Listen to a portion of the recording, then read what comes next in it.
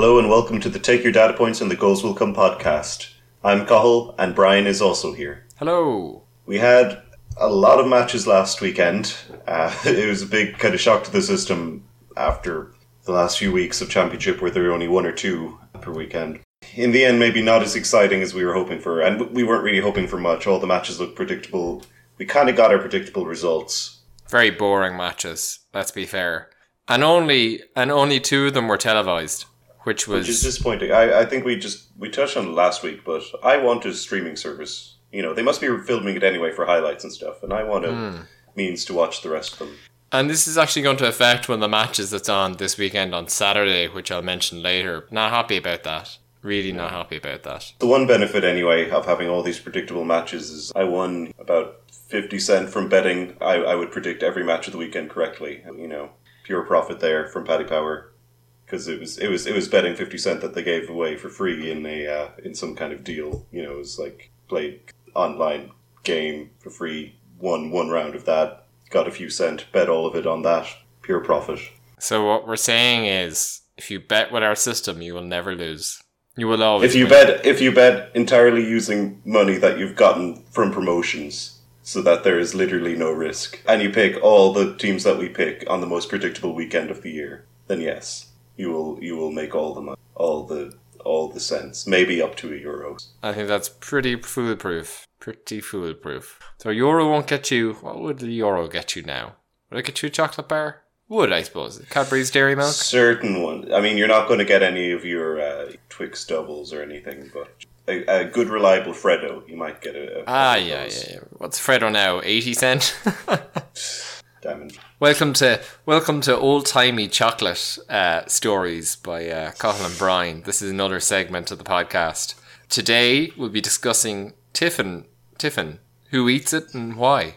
I feel like the Cinemas Row podcast already has Tiffin covered. I don't think this is a segment we can pursue going forward. No. I think we should get back to hurling. That's enough. Tiffin. I think we should get into the qualifier rounds from last week. Okay, let's do it. I've been trying to procrastinate because some of these matches were incredibly boring. We made our predictions last week, and you know, as always, we were correct. Yeah. You know, as we are in everything, but never wrong. We were just a bit too accurate. There's maybe not as much to say about some of these, but sure, we'll get into it anyway. So last Saturday, we started off with Offaly versus Waterford. Offaly 14 points, Waterford 135. Jesus, give me strength. Yeah, we discussed last week our updated criteria.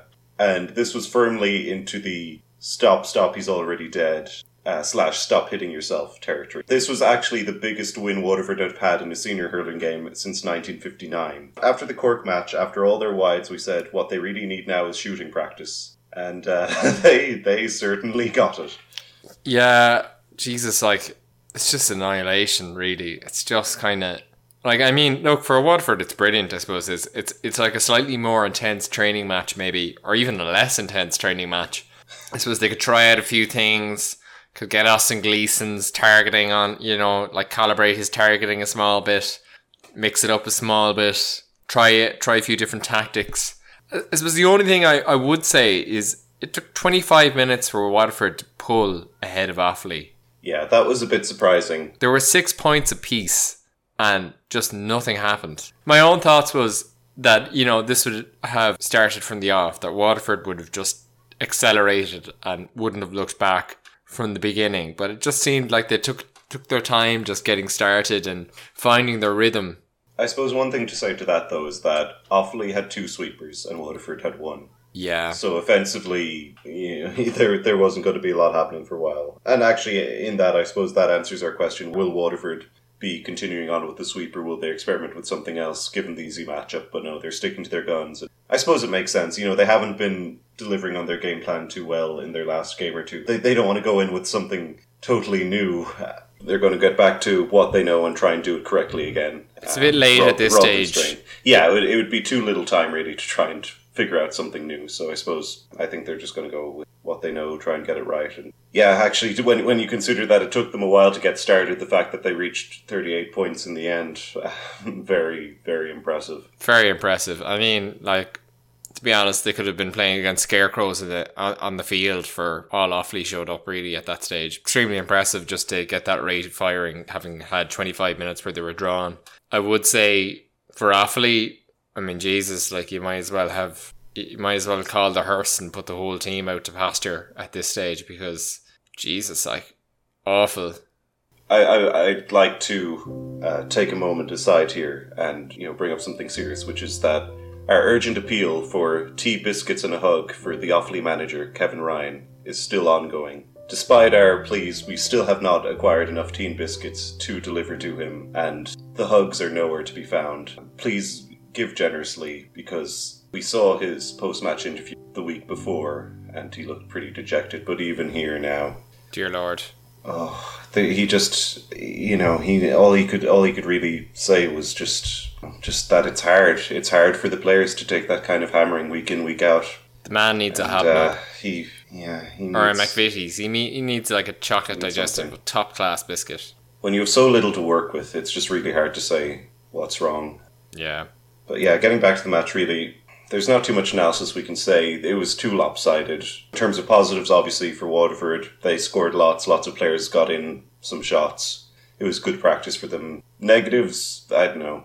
Their crowd, they're normally known for being good away fans, but only about 4,000 people showed up to this match, which is sub-league level, really. Yeah. People realised it wasn't going to be too tough a game, or too interesting a match, but I think that's still very poor, really, from both counties to only amount to 4,000. That needs work. I'm sure they'll get back into it. Oh, I'm sure they will once they've made their way past if they make their way past the second round qualifier, actually even for the second round qualifiers, I'm sure the numbers will be back up. They will be. On Offaly's side, then it was just awful.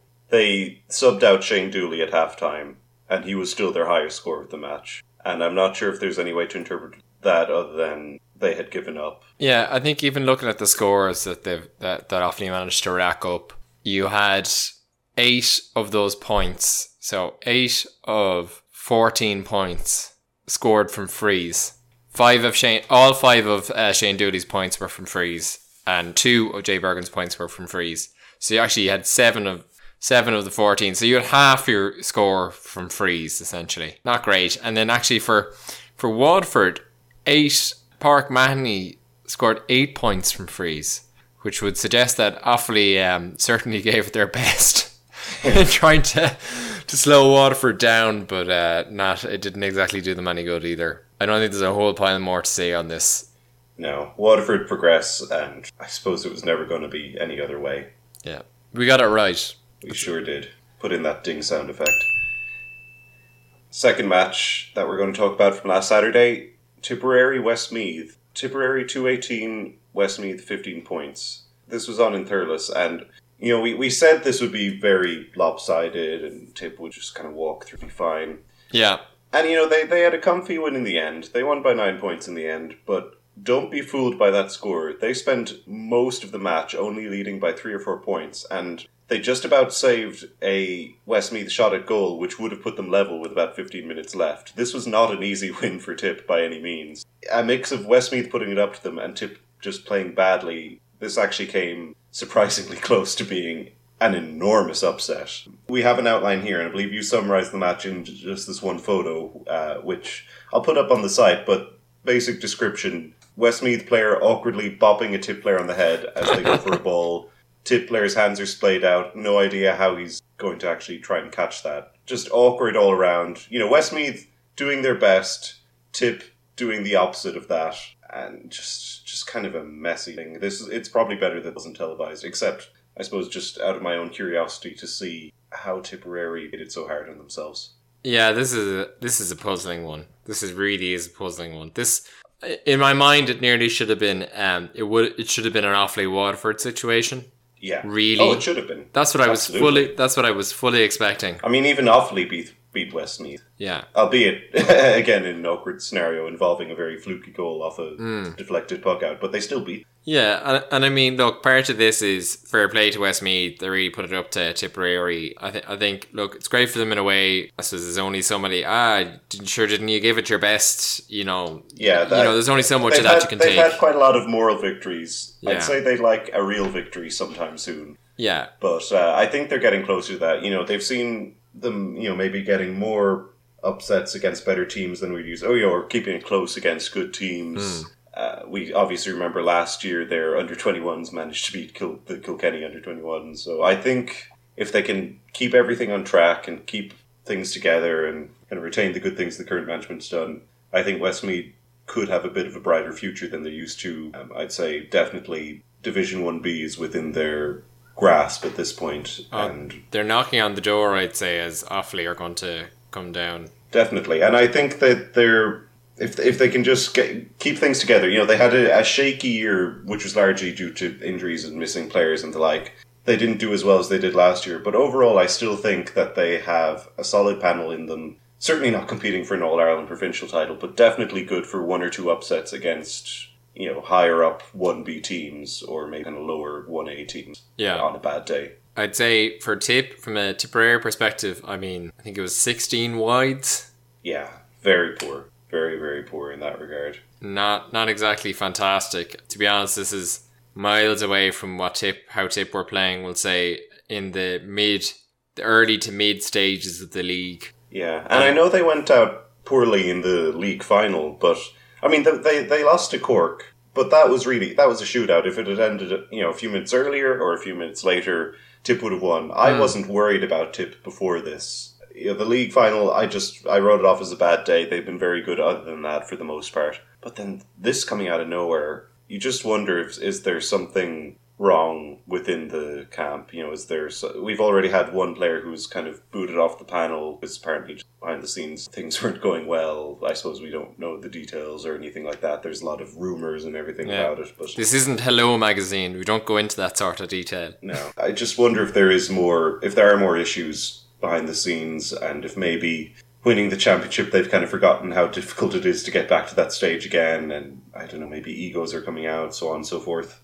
Something's not right, and the Tip manager has kind of said as much, that there are going to be some shake-ups between last week and next weekend in terms of who will be starting. It's certainly not a lack of talent that can be blamed for, we'll say, their relatively poor performance. I think if you pictured it earlier, a league, a Munster final, and then a straight out route into the All-Ireland final was definitely what was in their mind. And has not come to pass. Yeah, and I suppose even like Seamus Callan had a very quiet match altogether. Some of their usuals, like John McGrath, right, had a good game, and so did John O'Dwyer. But really, it was a relatively quiet team, and for a team, no one put up a massive score. Really. No, I'm just looking through the scores now. I'm not sure if anyone got more than 5 points, and that was the free taker. So, I suppose with goals, you'd have John O'Dwyer had 6 in total, but again, one of those points was from free. Yeah, no one really lit up the scoreboard or anything. Very poor shooting. I suppose they had a good variety of scores at least, which gave them a decent score in the end. But no one really taking over in a match that should have been quite easy to take over. Yeah, and to be fair, for a team, I suppose, that was lauded for the depth of its panel. I think even if you cast your memory back to when we were doing our fantasy teams, a lot of Tip players in that mix, I think, if I was to revisit that, I'd certainly be making some changes. I suppose the issue with fantasy teams, though, as well, is you can't account for chemistry. No, that's true. And that seems to be something where Tip have fallen off. Yeah, if they don't recover from this, it really will be a shame in terms of, it's a year that's lost, not through issues on the panel in terms of from a skill level or quality of hurlers, but just internal issues that really shouldn't be coming to bear. You really think that having won an All-Ireland, they're on a high and they should be looking to continue that, rather than it's very easy for a team to lose a couple of years that way. It's extreme. I suppose even in Clare's own experience, There's always the thing with any great team, it'll usually get applied to teams that maybe lose in a final, but they're expected to come back. Though sometimes as well you get teams like Clare maybe who won kind of before anyone was expecting it, and people thought we're going to have a dynasty on our hands, but you never know when that kind of window of opportunity is going to close, because there have been so many teams, pick any sport you want, so many young teams or players, and they look like they're set to win year in, year out for the next decade. And instead, nothing else happens. It turns out that that first kind of brilliant year that put them on the map, that was their peak. And it would be a real shame if that happened to this team. It really would, because they were so good by the end of last year. It would be a shame if that's the best that we've seen out of them. And even, I suppose, like, there's an article in the Irish Examiner, former Tip captain Owen Kelly basically said he wouldn't be surprised if Michael Ryan makes some drops Seamus Callanan and makes a few other changes, we'll say, similar to what you said earlier, just in terms of shakes things up, let's say ahead of their next match, which, look, I'd be blunt enough in saying that I'd have my doubts about them. Like, if they don't really pull things together quite fast, like, I have my doubts about them really contending this year in a serious manner. And I think it's the worst way in which to go out as well, just in an air of controversy. Yeah, I think so. And even the fact that there are so many people without any real evidence behind it, but just you're getting all these articles written about, I think this player will be dropped, that player will be dropped. If the morale is bad already, that can't be helping. I think they need to go on some team building exercises and throw the phones out for a while or something. Yeah. Get back on track. Remember what got them to championship last year in the first place. Which was group hugs. Well, yeah. Listen, it's a bad day for Tip. Hopefully it was just that. It was just a bad day and they'll recover. But I suppose one more black mark from this match. Niall O'Mara got injured in the process, so they will likely be without him. Yeah, again, it was just kind of a disaster of match. They scraped through it, but I suppose when you lose players in the process through injury or whatever, it's just a bad position to be in. Yeah, it's not exactly like what I call a spectacular result. I will say one thing for Westmeath, just to be fair to them, actually. In terms of their distribution, in terms of the scoring, I thought it was actually quite decent. Like, you had Cathal and Brian had like 6 points down to him with 4 from frees. A few other players had brace at 2 points, and a couple other players 1 point each. So it's fairly evenly distributed. I suppose it wasn't concentrated, which is also, I always think that's a pretty good sign of a team as well. You're not overly reliant on a player. No, it has to be said. Fair play to Westmeath. We were saying last week they played Dublin in football the week before and got absolutely destroyed. And we were thinking, it's so unfair. They have to play last year's champion in hurling now the week after, and it'd be so tough being a fan. But you know what, their fans can be pleased with that. They put it up to Tip. They did. Obviously they lost, but they did better than people expected. And you know what, just fair play to them, just not being embarrassing basically 2 weeks in a row. And that is why Westmeath get the Fair Play Award of the Week. So Westmeath, fair play, you did well. Good on you. Pats on the back all round. We'll move on then to third qualifier match of the weekend. And I guess this was a bit of there's like an opposite of group of death or match of death or whatever. This was probably it. Dublin versus Laois. Dublin 228, Laois 115 in Parnell Park. So another very one-sided match. Another one that was fairly easy to predict. Dublin are obviously much better than Laois, and Laois were missing a few players. They were missing their captain suspension in this match. I said before this one, Dublin, they're definitely underdogs to win any matches now.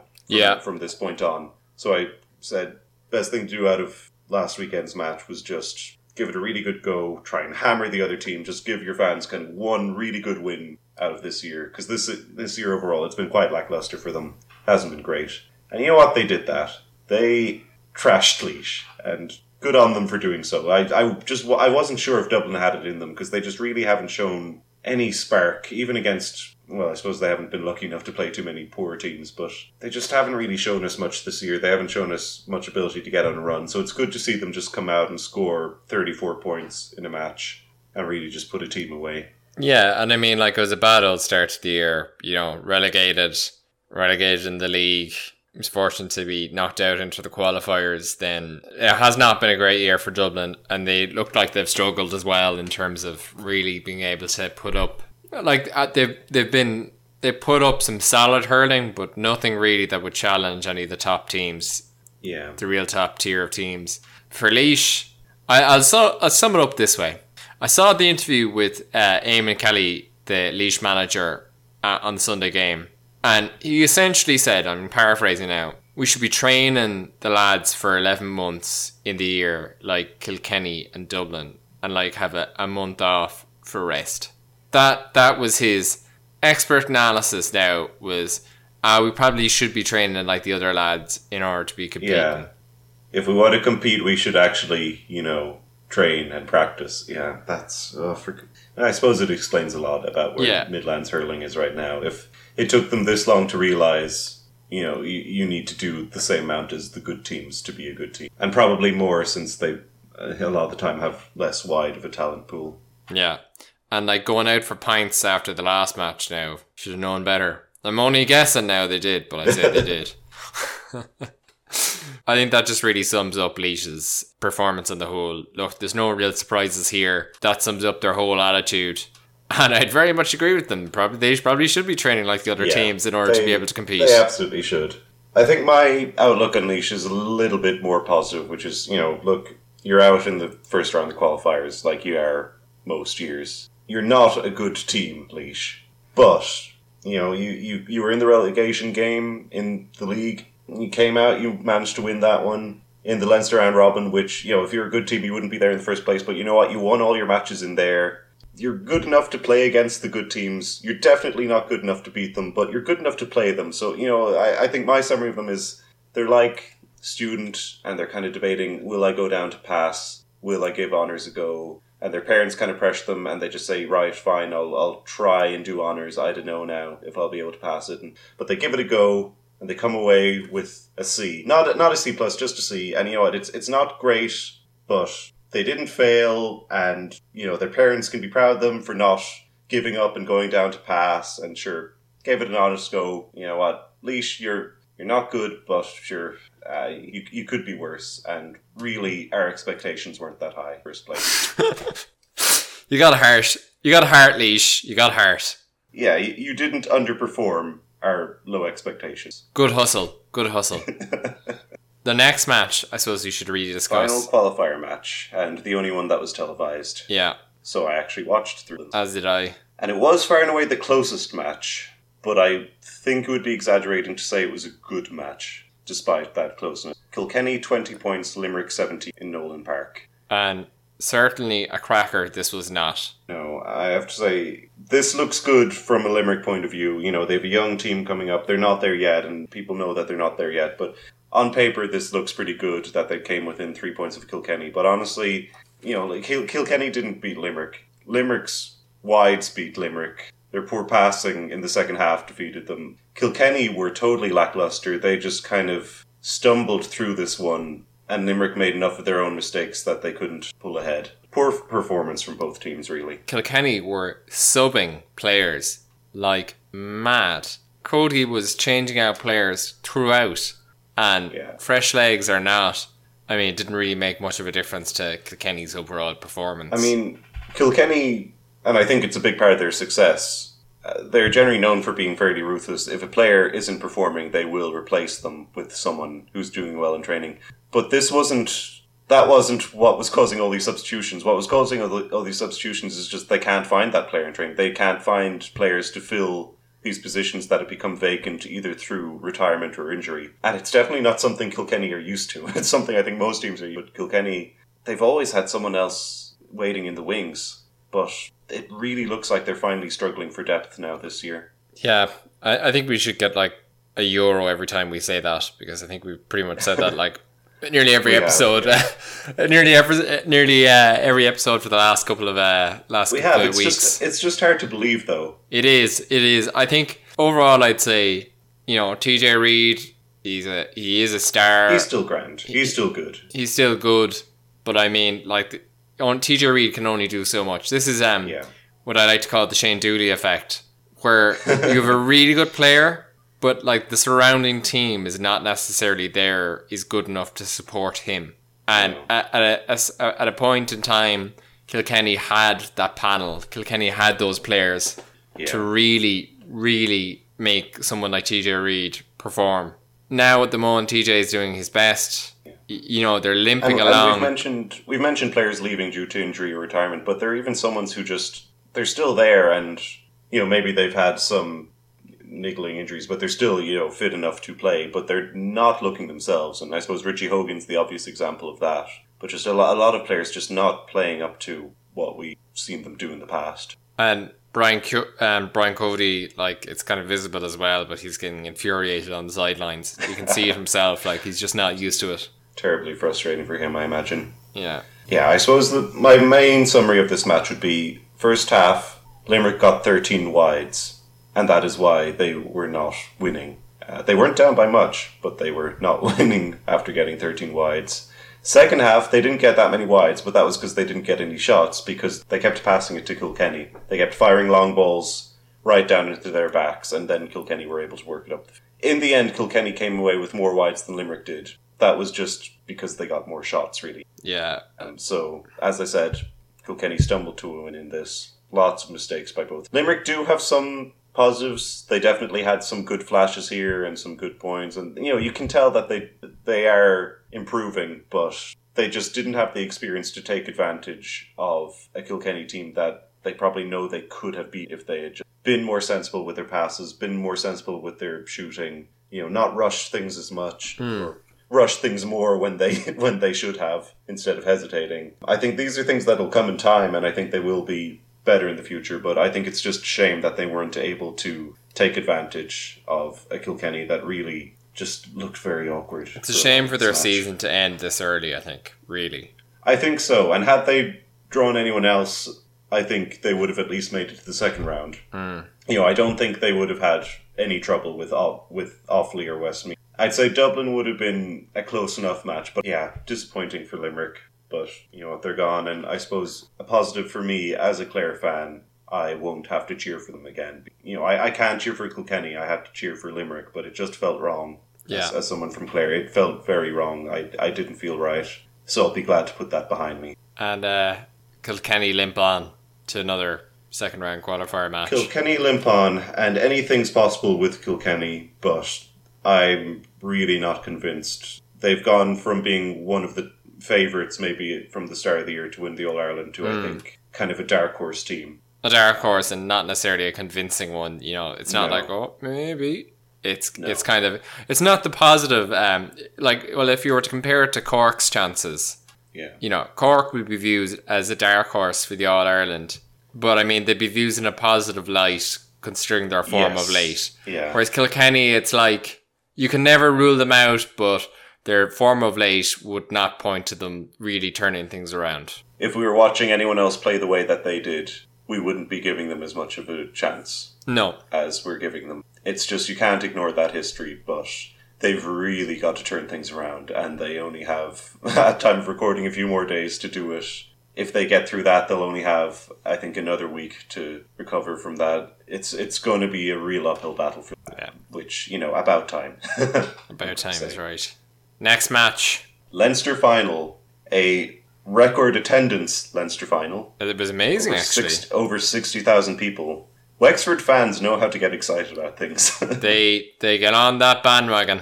Galway had their fair share of supporters too, but let's face it, this is Wexford fans in the crowd. Galway fans, I think, are refusing to get excited until they're actually in an All-Ireland final, because they've been burned too many times by getting so close. I think they're kind of, whereas Wexford, they're very easy to hype up. And you know what, I like seeing that. It's fun. I'm not going to blame them or be grumpy about it. I think it's great. It's admirable. It really is. It is. However, they may have gotten their hopes up a bit too much on this one. Galway 29 points, Wexford 117. I think, if I could, I think this it was two different games played in two different halves. So the first half was really high intensity from Wexford. I mean, really, really high intensity. They even pulled ahead of Galway at a certain point in the first half. Yeah, within the first 20 minutes. Yeah, they did for a while at least pull ahead. There were, I think something like 7 lead changes though in the first half. It was pretty hectic. Yeah, and they made their mark early and kind of got in there and really, went hell for leather in that first half. There was serious intensity. There was serious athleticism and some great play from Wexford. Galway in that first half, I thought were slow. We're slow to start, I suppose. Not that it would worry you, but it was slow to start in terms of, I think they were figuring things out. They were figuring how to approach Wexford. They had their sweeper on. I'd say they were just trying to figure out how Wexford were playing. And weren't, I suppose, overly, were keeping in the game. Wexford were never, when they overtook, were never too far ahead. And in the end of the first half, Galway were 3 points ahead. So they were in a comfortable enough position, we'll say, at the end of that first half. They were. Even though I think most analysts kind of said Wexford played better, despite being 3 points down, they overall gave it more. And I think one thing with Wexford as well, because of their size, they're one of the few teams that were able to put it up to Galway physically, and they kind of took away a lot of things that are normally Galway's advantages, like winning 50-50 balls, just shouldering. Like they were able to take them on a bit at their own game. But in the second half, I think you could just see all that effort, all that intensity wear on Wexford, and I think we saw just how good the conditioning is of this current Galway team.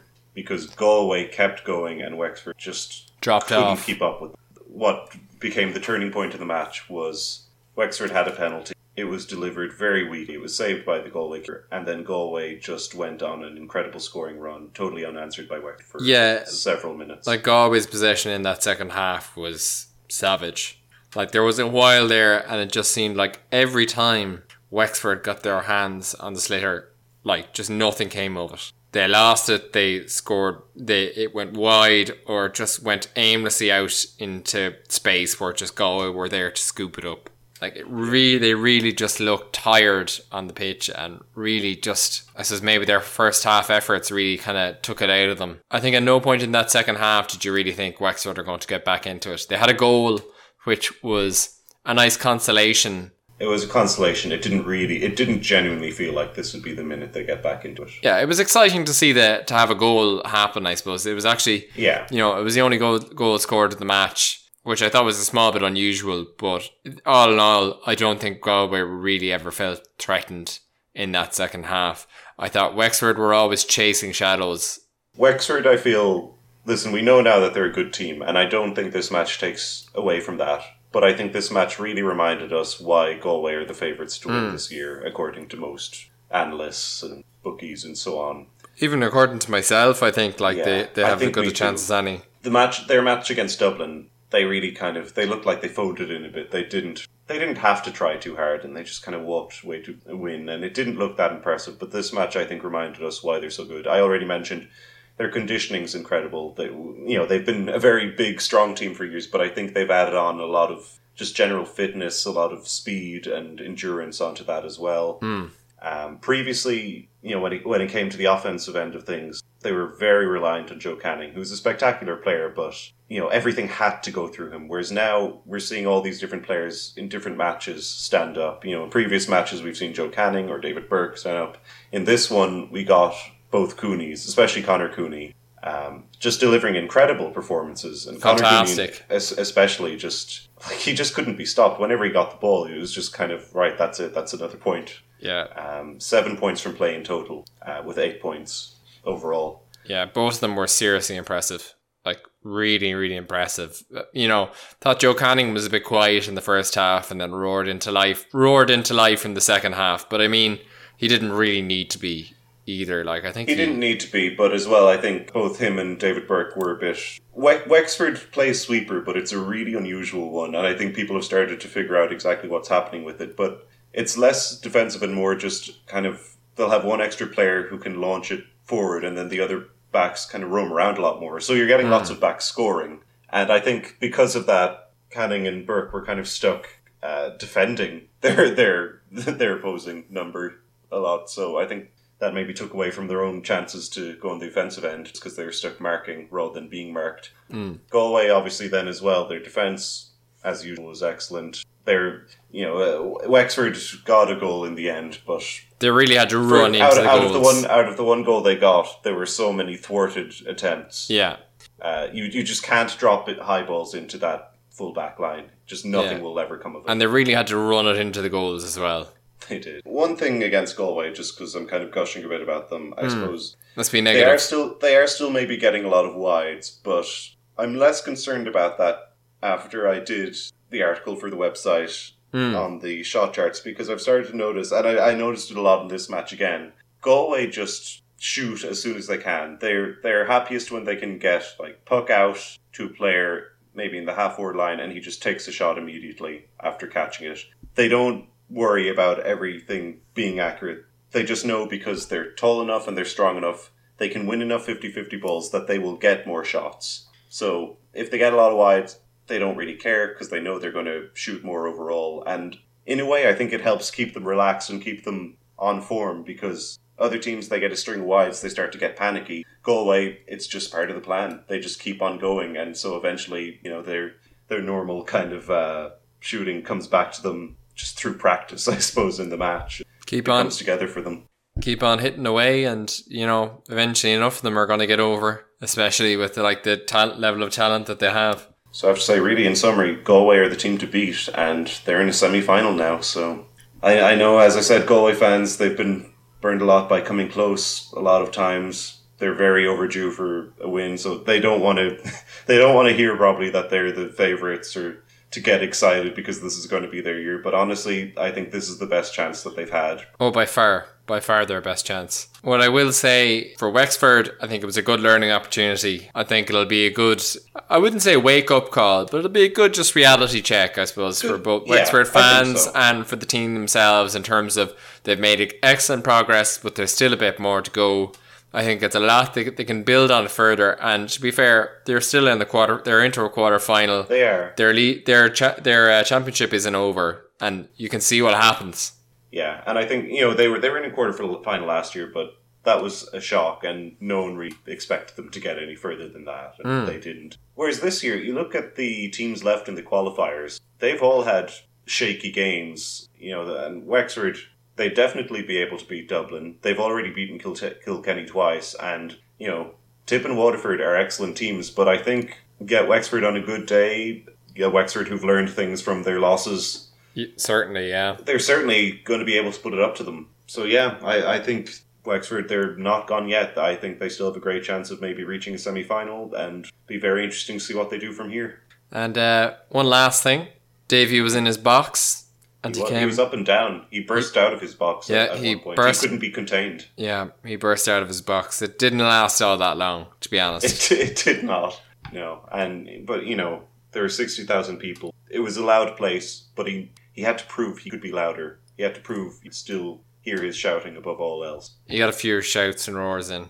So I think, looking forward then to the second round of the qualifiers. Yes. So that's on this Saturday. Not much time to relax for any of these teams. Certainly not. Start off with Tipperary versus Dublin in Semple Stadium. So it looks like, for all their awkwardness last week, Tip have gotten the easier draw. They're at home against probably, I think, what most people would regard as the team left in it. But you know what? Tip, they're still my favourites, definitely, and I'd probably be silly to say anything else. But if they repeat their performance that they had against Westmeath again, Dublin will beat them. Dublin, they've had a bad year, but they're still very capable of pulling an upset.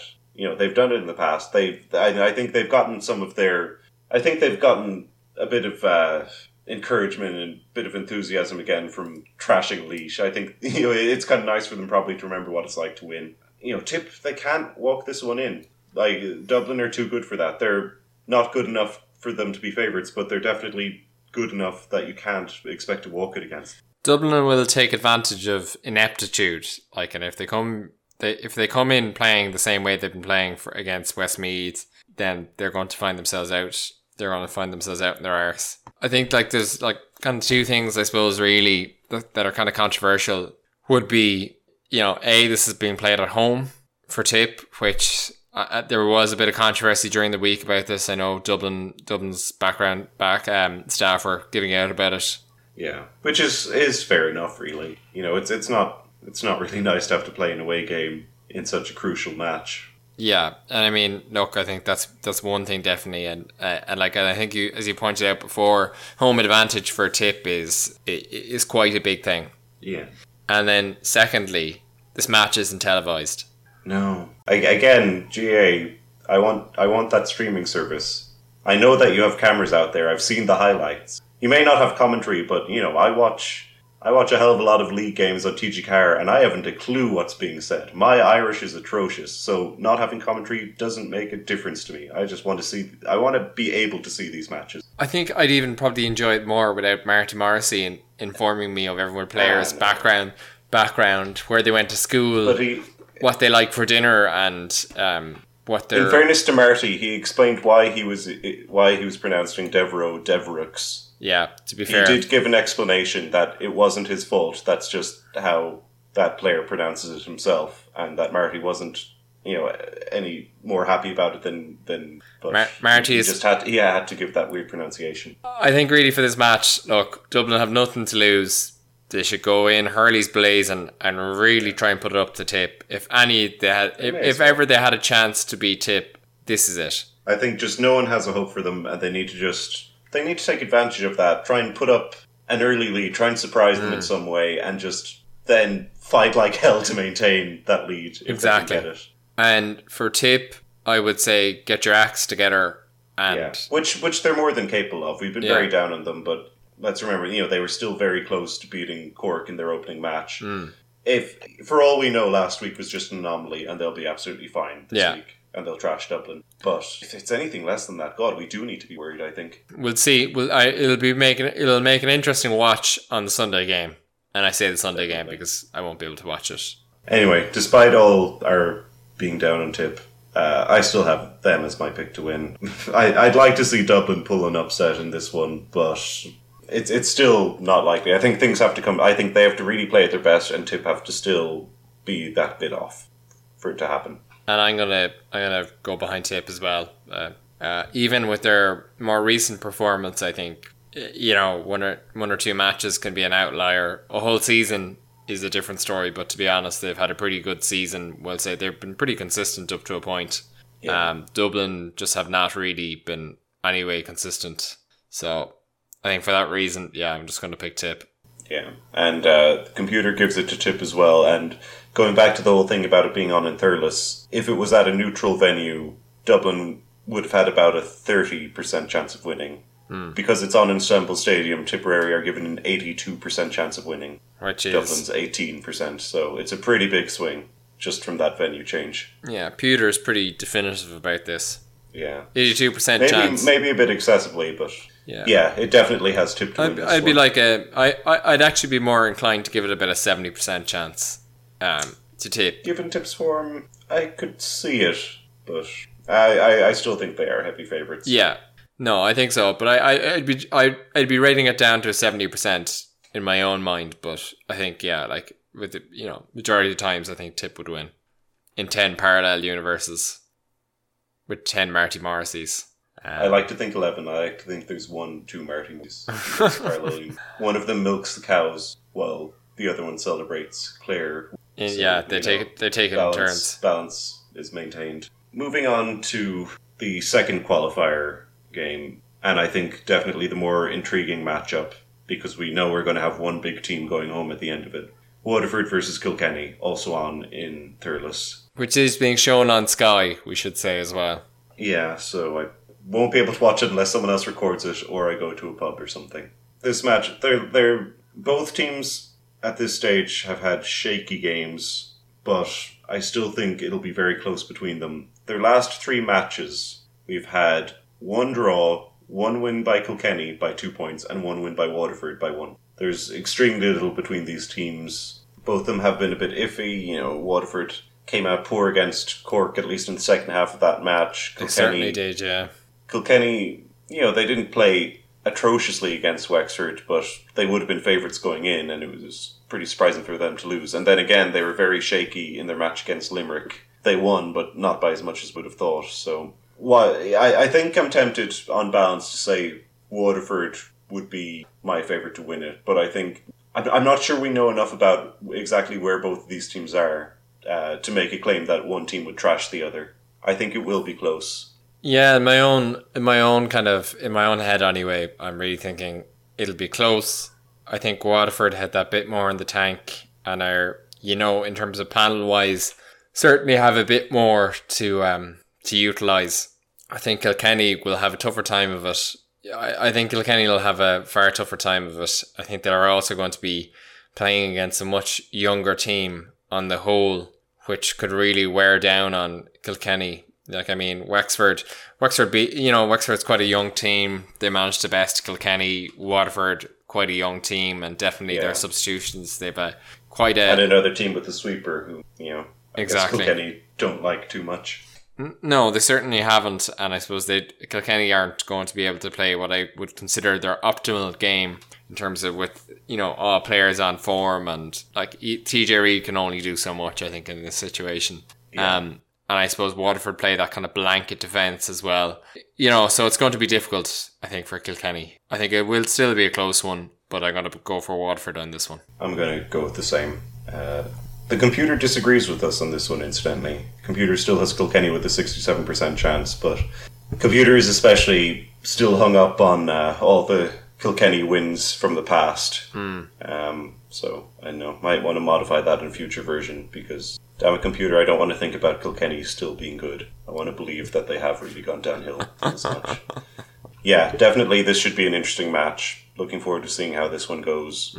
Hopefully it'll be a close game. I don't know if it'll be a good game to watch, even if it's close. Just knowing Waterford's style, they if they're playing well, generally they've really slowed things down, and it's kind of a tough game. But yeah, I think this should be good. I'm looking forward to seeing who's gone after this, really, because either way, you're going to have one team that's extremely disappointed with this year. Both of them were in the semi-final last year. Kilkenny were in the final last year. So to get knocked out before even the quarter-final stage is a big step back. But it's going to happen to one of them. It's going to be an interesting one. I think this is probably one of the more interesting matches to watch. Yeah, well, it's probably the only match I can watch until the Sunday game. So, yeah, I think I'll be watching this with interest. I still think Waterford have a good chance of winning this. And look, I'm always up for a surprise on that. So we'll see. Well, one match that it is televised, but we will be seeing it anyway because we're going to it. In living colour. Sunday, 9th of July, Munster final. Clare versus Cork. Ding. Also in Semple Stadium. Ding, ding. Boxing music. Fight night music. Intro.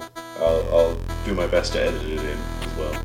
Yeah. This is going to be a long edit. I shouldn't have offered to do it. Clare versus Cork. In both the minor and the senior game, incidentally. But we're just going to focus on talking about the senior one here. Now, obviously, we're both from Clare. We both have to remain biased, and so we both have to pick Clare as the team to win next week. Yes. Because we're not allowed. We're just not allowed to go against them. But having said that, definitely nervous about this one. And this isn't silly like, oh, don't mess it up against Limerick nerves, like we had last time, or apparently Kilkenny had last time too. This is like genuine. Cork have beaten 2 semi-finalists to get here. They have been incredibly impressive. All Clare have had to do to get to the same stage is beat Limerick. Very true. I mean, I think Clare still have extremely skillful players. I still think they're a really good team. But it's been a while since we've been reminded of that, whereas Cork have just been making all the headlines, and we've been extremely aware, and me especially currently living in Cork. It's very difficult to forget what they've done so far this year. The Cork hype wagon has reached astronomical proportions at this stage, and it's very easily achieved when you combine that with Cork people's high expectations and propensity to declare that they've already won the All-Ireland despite it being nowhere near September. And that is not to take away from what has been like two brilliant games that they've played, and I really think they're going to continue that form coming into this match. I don't think there'll be any drop off in the intensity they've shown. Clare certainly had that match against Limerick, which, I mean, to be fair, like, Clare maintained their lead and the rest of it. They probably let Limerick in a few times when they shouldn't have. But I mean, like, it was never. I don't think it was so worrying that Limerick were ever really going to overtake. No, it was certainly a better. Now looking at, say, how Kilkenny played against Limerick, I'm a bit more reassured about Clare, because they definitely kept their distance much better than Kilkenny did. I think for this one, it's a case of Clare kind of been flying under the radar a bit. There hasn't been much buzz about them. There hasn't been much talk about them, which probably suits them just as well, considering they had a lot of that when Davy was manager. I think it probably suits the players that bit better. You can focus on what they needed to get done over the last couple of weeks. Like, I mean, really on both sides, you have some phenomenal hitters. I think you've like Cadigan, you have Lahan, you've Kingston, you have Luke Meade for Cork. Like, for Clare, you've Conlon, you've Shanaher, you've Tony Kelly, Shane O'Donnell, who had a great match against Limerick. If one man had to be singled out. Yeah. I think for both teams, scoring shouldn't be the issue, basically. Yeah, it's going to be a high-scoring match. I think, again, because they've been under the radar, Clare do have more question marks, and I think the things that they need to get right to make sure that Cork don't pull away in this match are passing, especially puck outs, winning 50-50 balls, and especially this Cork team, like, they've been absolutely superb at that. Yeah. Whereas it's been a bit of a long-standing issue with Clare. I think just generally they're a bit of a smaller team, a bit shorter. They need to get a bit fancier with things maybe, or try out some less orthodox things. Which I think is why you aim for the shins. Hack relentlessly at the shins when they're going up. I mean, it'll work, but you might give away a few too many frees. Yeah, I think Clare, they need to make sure that they don't let Cork dominate in possession, and I think they need to keep scoring goals, most importantly. Yeah, and I mean, a team can't play if they have no shins. It worked the goal scoring worked 4 years ago. I think it can still work for them now. Because if they get lulled into a total shootout where it's only points, Cork have shooters basically as good as Clare do, but I just think they're that bit better with possession over their last few games. So it's going to be tough, but I still think it can go either way. I think either team could end up trashing the other just because they're both so good offensively and they could just go on these runs and leave the other team in the dust. But at the same time, I think it could, and hopefully will be, a good close game too. I hope it's a cracker. I really do. Yeah. I think like Cork, they're back on track. Clare, like there are question marks, but you know what I mean. There is a good team. There is a good team there, and like they'll be eager. They'll be up for it. Yeah. A repeat of 2013 would be lovely. It would be lovely. It would be lovely. Just an excellent match for, even for neutral fans, followed by Clare still win. Yeah. That would be ideal. That would actually be ideal. But I suppose going forward for both teams anyway, they're both still in it after this. Whoever wins will be in the semi-final, obviously, and then the loser in the quarter-final stage. We had been saying before that the quarter-finals were due for Páirc Uí Chaoimh, but now there are further question marks on that, and I have to say I'm very annoyed because my bit of solace was going to be, even if Clare lose, I'll at least have a short commute to the next match. And now even that is up in the air, so my nerves are shot going to this. I just hope it'll be good. I'm really looking forward to this. I hope it's a good, close match. I hope Clare are able to do the business. Look, if Clare put in a really good performance and lost, we'll say by a point or 2 points, I'd at least be happy about them going into the quarterfinal. Yeah. I could salvage something from that. And say, well, depending on who they end up with the quarterfinal, they could have a good chance of actually making it through to a semi-final anyway. But what I really am hoping for is obviously that Clare actually just do the business, win the Munster final and go through to a semi-final. And definitely if they let it get too far away from them, there will be concerns because they'll only have a week to prepare for to turn around for a quarterfinal. Yeah, which is not much at all. It's definitely I think the advantage goes to Wexford in terms of provincial losers in this one, just having that bit extra time, because not much of a turnaround, but sure. I suppose it's the same for the people coming through the qualifiers, so can't complain about that. That's pretty much it. Our picks for the match. My pick is Clare. Well, my pick, as I said, have to pick Clare. Yeah. And the computer actually goes with Clare on this one. Very, very narrowly, 53% chance, and that is largely because Clare have had a better record, according to the computer, in neutral venues. Yeah, extremely, extremely tough to call this one. Which really kind of feels about right, I think, in terms of how close it is. And I'm glad that Pewter sided with Clare on this one after its confusing Kilkenny pick. It genuinely is hard to call. Cork obviously have been on a great run. Clare have been fine, but we haven't seen them in a while, so it's a bit harder to call. I think the only thing interesting about this, as I said, though, it's very hard to call, but I think either team could still just get a huge point difference by the end of it, depending on how the match plays out. I don't know which one would do it, but I think both would be almost equally capable. Oh, certainly. So, I think that's it. On the banner! Hey. Cheering. So we do our usual thing. Oh, yeah, and I've forgotten about that. The end of the podcast. I'm very sleepy. So, yeah, if you want to tweet or email in your own On the Banners ways, or, alternatively, your Come On the Rebels and support of the North Korean government, even despite their missile launch. You can contact us at tydatapoints on Twitter or email us at mail@takeyourdatapoints.com.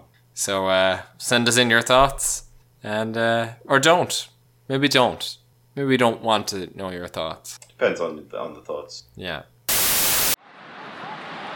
Down my part of the world, this would be Willie Devereux, but in Wexford it's Willie Devereux. So we'll stick with Willie Devereux.